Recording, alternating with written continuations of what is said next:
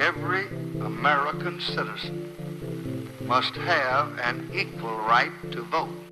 The administration of elections is primarily a state and local responsibility. Whether you voted for the very first time or waited in line for a very long time, by the way, we have to fix that.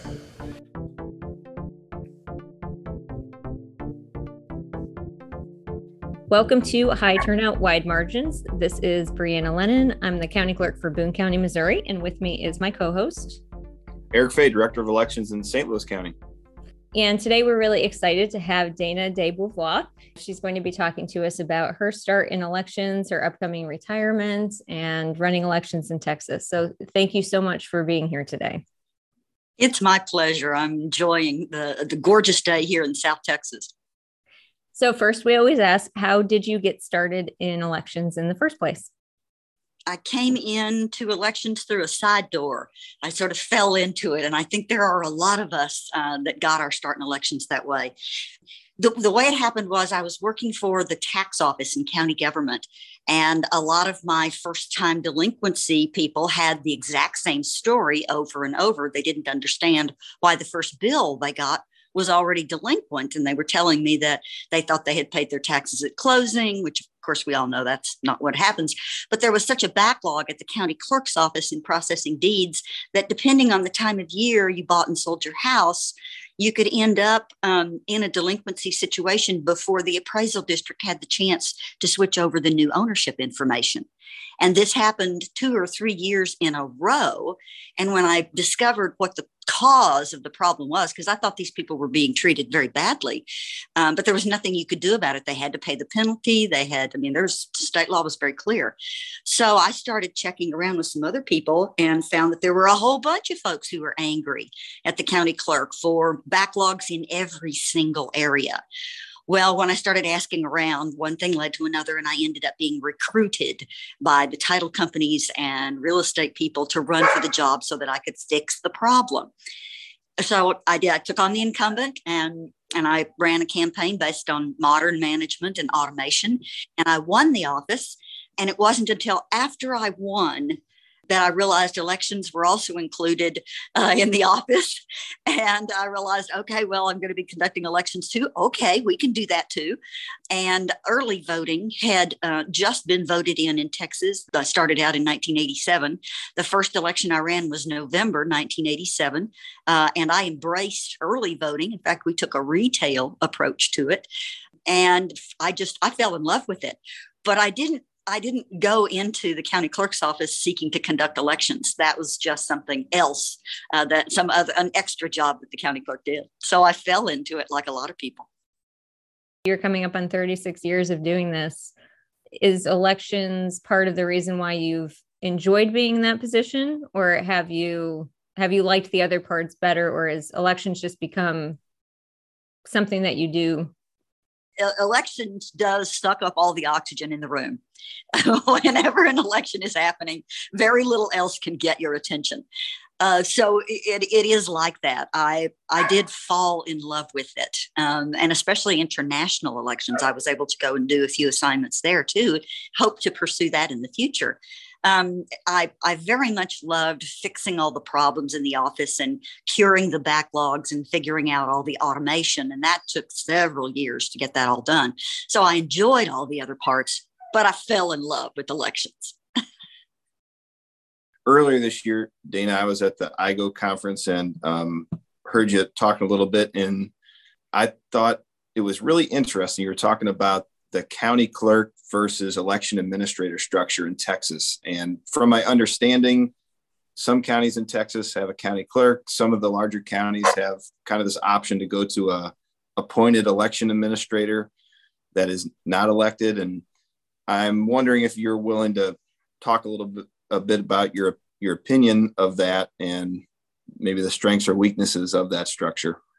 Yeah, I'm happy to discuss it because it turned out something that we had to consider carefully when we were working through the legislature this last time. Here is the problem with it. And in Texas, the idea of an elections administrator has really taken off. It's gotten to be quite popular. Of the 254 counties in Texas, almost 200 of them now have an elections administrator. And one of the chief reasons that's given for doing that is a very common sense conclusion that you really should have voter registration and election administration together in the same office. That makes a lot of sense. And in counties where you have an elected official in Texas who is doing the conduct of elections, typically another elected official will be serving as the voter registrar. So the voter registration operation and the function of conducting elections are in two separate offices, and that has some dysfunction associated to it. I think it would all work better if the two offices were together. But here's the problem. If you put it together under and require that we get rid of an independently elected official conducting this, then you've taken away the strong independent voice for voters. And the idea that an elections administrator can't be as outspoken and as tough in their fight to defend voters as an independently elected official is very obvious, because these elections administrators are having to answer to basically a 5-person board. And that board can intimidate them. They can require that the person sit down and shut up and not talk anymore. They can require them to not offer their opinions, certainly not speak to the legislature. All of that censorship happens every day to elections administrators. But with an elected official, the voters have the chance once every 4 years to come back and say, okay, well, we want a different voice defending us. Or, hey, we like that fact that she's got some spine. She can stand up there and say what's best for us, and be competent about doing it. So the idea that we would put more and more emphasis on an appointed official to defend voters in what's rapidly becoming an arena that is more and more of a battle every day greatly concerns me, because we need the best armed people up there, doing battle on behalf of voters. And I fear it's not an appointed official who can be threatened or kicked out of their job at the drop of a hat. We need to have somebody with a little more staying power, a little more penetration into the community where they've got support, and they're not going to be so easily manipulated or censored.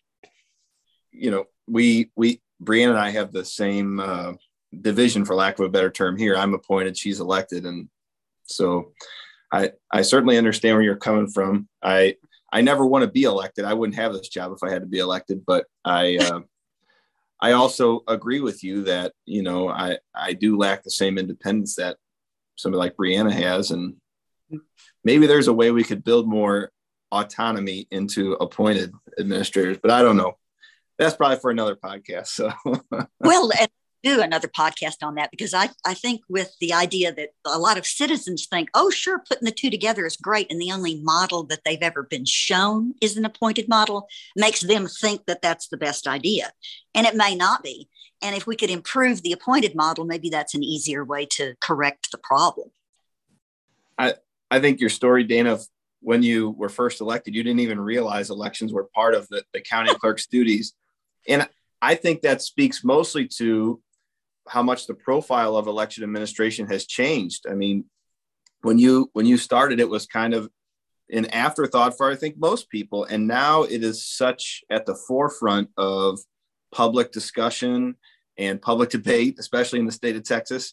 And so I wonder, with that in mind, in your opinion, what have been the biggest, changes in election administration in your tenure? You're right. When I very first became county clerk and started conducting elections, I think most people didn't even give a second thought. They just thought that ballots magically showed up in the polling places on election day, and they magically got counted that night, and everybody went about their business. And it wasn't until Bush v. Gore, until that election, that was at 2000, that suddenly everybody in the United States woke up and realized, oh, there's a whole lot more to elections than just this presumption on our parts about, we're going to get results at the 10 o'clock news. So I did watch along with everybody else while suddenly sort of the whole United States woke up. It was at that point the Bush v. Gore election, and it's 36 days that it took to confirm the winner of that election, that elections was changed forever. And from that moment on, the obscurity of it and there are only a few people who really understand what's going on behind the scenes, that world completely changed. And it set us on the path where we are today. The big difference between 2000 and today, though, is social media. We did not have the social media in 2000 that we have today, and I'm really grateful, because I think all in all, social media has been a terrible influence on elections. And I wish that wasn't the case, because it had the capability, it had the promise to offer so much potential for education, and it has not offered voters that. It has not come through, I don't think. In fixing some of the automation and things like that, I assume, and correct me if I'm wrong, that maybe one of the reasons why you didn't hear about elections as much were because before you ran for office, like, it wasn't really something that people were complaining about. Like, there weren't necessarily public issues about it, or, people being affected by things in the same way that having to pay delinquent notices on taxes impacts people and makes them very angry. Did you find over time places where the elections process also needed to be improved and made more efficient in the office? Yes.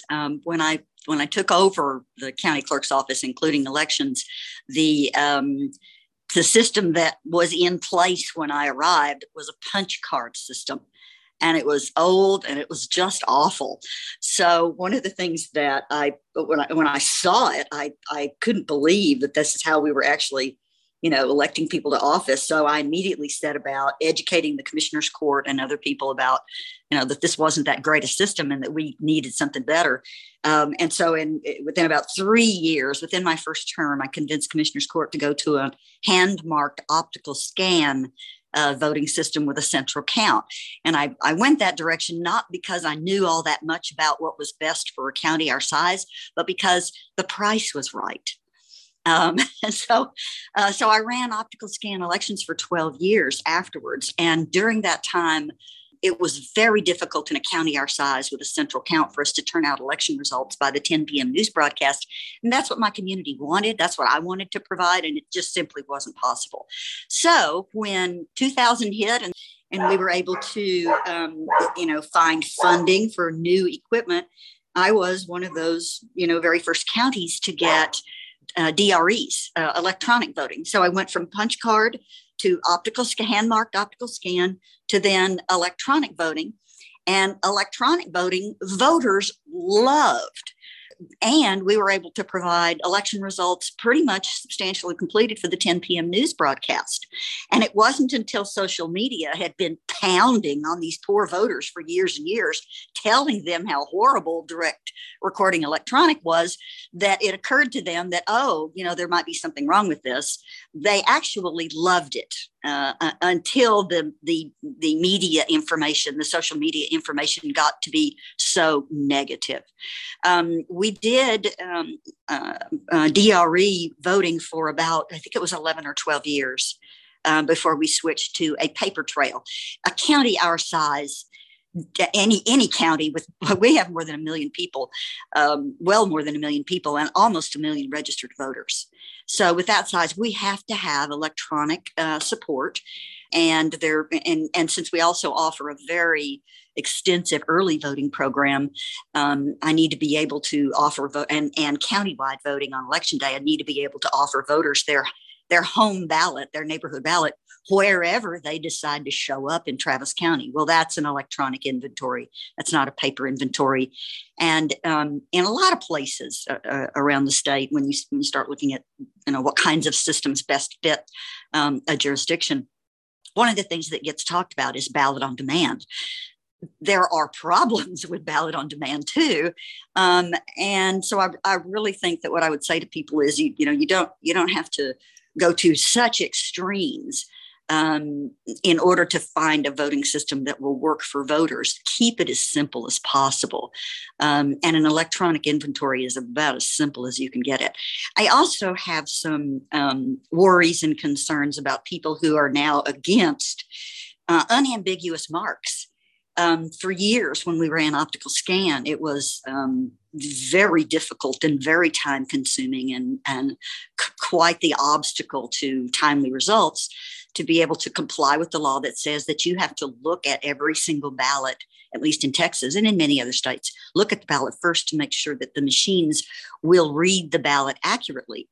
Well, if you go through a review process, like a triage for every single ballot before you run it through, that completely slows down the throughput of ballots.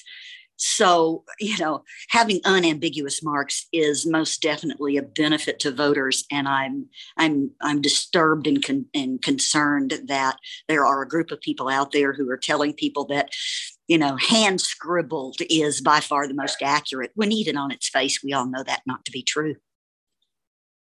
I think that's a great segue into asking you about StarVote, if you don't mind talking about it, because the first time I had ever heard of you was a presentation you were doing about StarVote at a conference. Yeah. And to me, as a new election administrator, I thought that was awesome. Just the concept that an election administrator was trying to develop the best system for their voters, somewhat independent at least, of kind of this very small restricted market on voting equipment. So I'm hopeful that you might talk to us about StarVote, what it was, why you went through that process, and what you learned from it. Right. Well, I love talking about StarVote because it took up many years of my life, but it ultimately was such a success story. It offended me and a bunch of other people that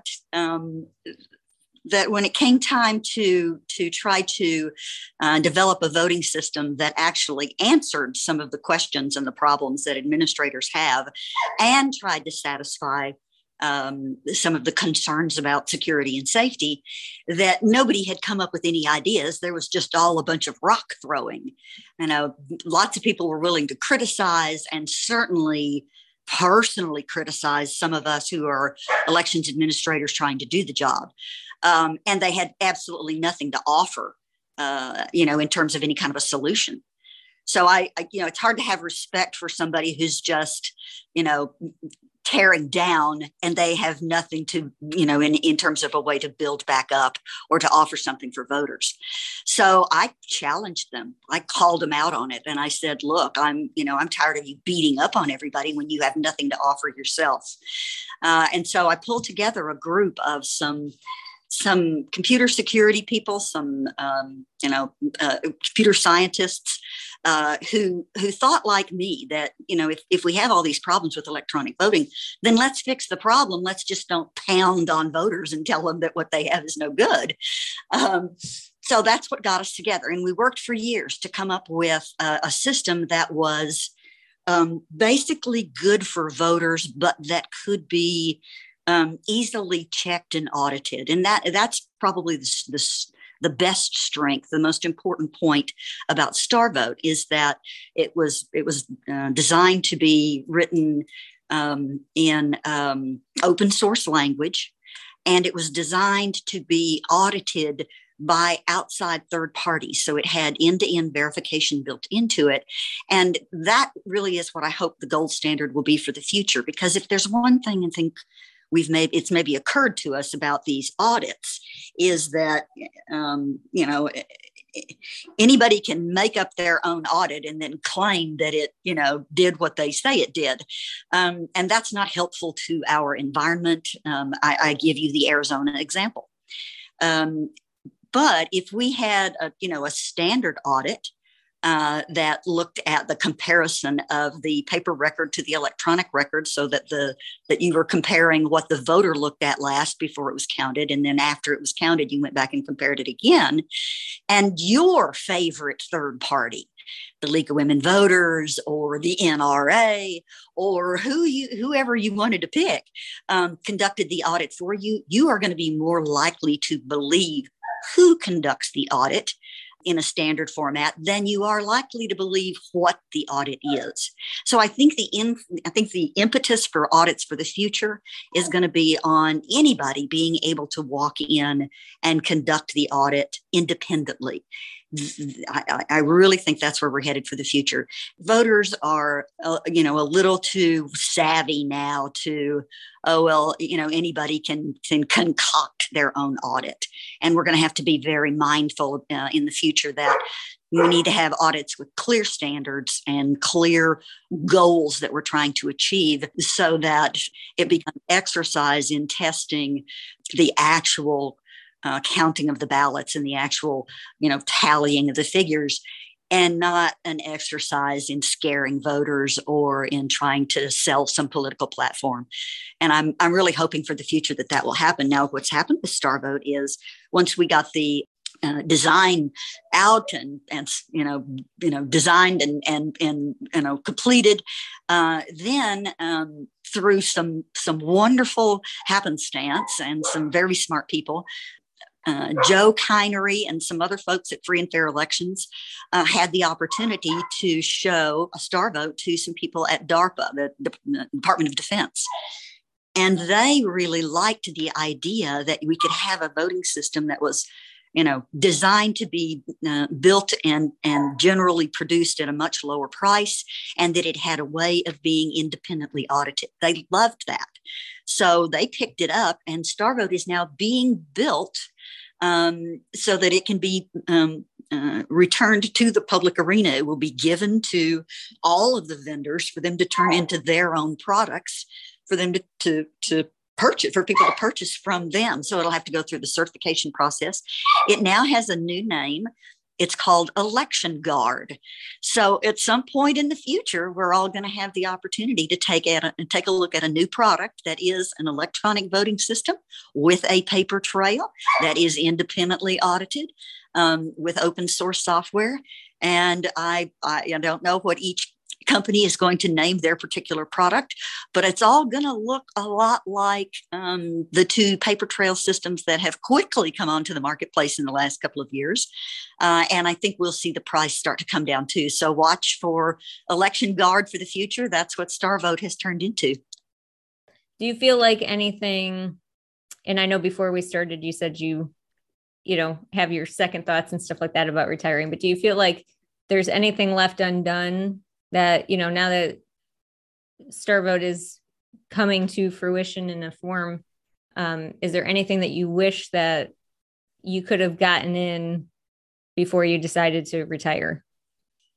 Elections is in my particular county, elections is in really good shape. So I feel very good about that. What I do feel concerned about is I do feel a little bit like the general leaving the battlefield. We are having to defend voters against a whole series of unfortunate attacks against them. Certainly, the Texas legislature has done a number on Texas voters with its recent set of restrictive laws. And I feel badly that, perhaps I should have stuck around to fight for voters. But that said, the fight to protect voters and to bring more voters into the process has been happening since we started having elections. The whole civil rights process, everything from women's suffrage has been about expanding the franchise. So I think the idea of fighting over elections and fighting to defend voters and give them free and fair elections is something that's never going to end. It's something we're always going to be pushing to try to get the very best we can for voters. So in that sense, I don't feel like I finished because I'm always going to be thinking that voters need to be defended. But on the other hand, I'm leaving now with a very stable staff that's very well trained. And I've put in my voting community is now very well trained on the new voting system we put in. That is an electronically supported voting system with a paper trail. That feels really good. The rest of the office is in a similar situation. I just finished these past couple of years. It seems like I did new automated systems in virtually every area of the office. And so I'm glad to say it's all been sort of shored up. And when I hand it over to the next county clerk, it will include virtually all new systems, including the most recent one that I just put up on October the 4th. We did a go live with a new civil and criminal case management system that tied all the way through to the courts and the sheriff and the prosecutors and everything. A very complex system. And it's now up and running, and we're working out the last few bugs in it. So I really feel like this is actually a good time for me to leave if there ever is any. I have loved this job very much, and it's been one of those things where I try to tell people that I feel grateful for this opportunity, because I was very young when I ran for the office, and I ran because I thought people were being mistreated and that I could do a better job. And so it was really applying for the job through the ballot box. That was the only way to get the job, was to run for office. I never had intended to be an office holder ever in my life, but it was the only way to try to fix this. So I risked everything. I mean, rolled the dice and took a big risk. I had a mortgage. I was alone. and I think at times like that in life, when you risk everything, and then what you win turns out to be something so much better than you thought it was going to be in the beginning. I just wonder how often that happens to us in life, that what you get ends up being so much more than you thought you were going to get. And I'm just entirely grateful for that. I will say, though, that I didn't get scared or run out of town or anything. I want to stay in elections. And one of the things I hope to do, as I mentioned before, is I would like to be able to return to doing international elections. I was able to do 4 or 5 assignments before the Help America Vote Act came out. And when the Help America Vote Act came out, I ended up with now 144 clients who rely on me to conduct their elections, all kinds of jurisdictions in Travis County. That was too much work for me to be able to take off and go do an international election assignment. All right, everyone. That was another episode of High Turnout, Wide Margins. Big thanks to Dana DeBeauvoir from Travis County, Texas, for being our guest. We hope you enjoyed it. We hope you listen next time to High Turnout, Wide Margins.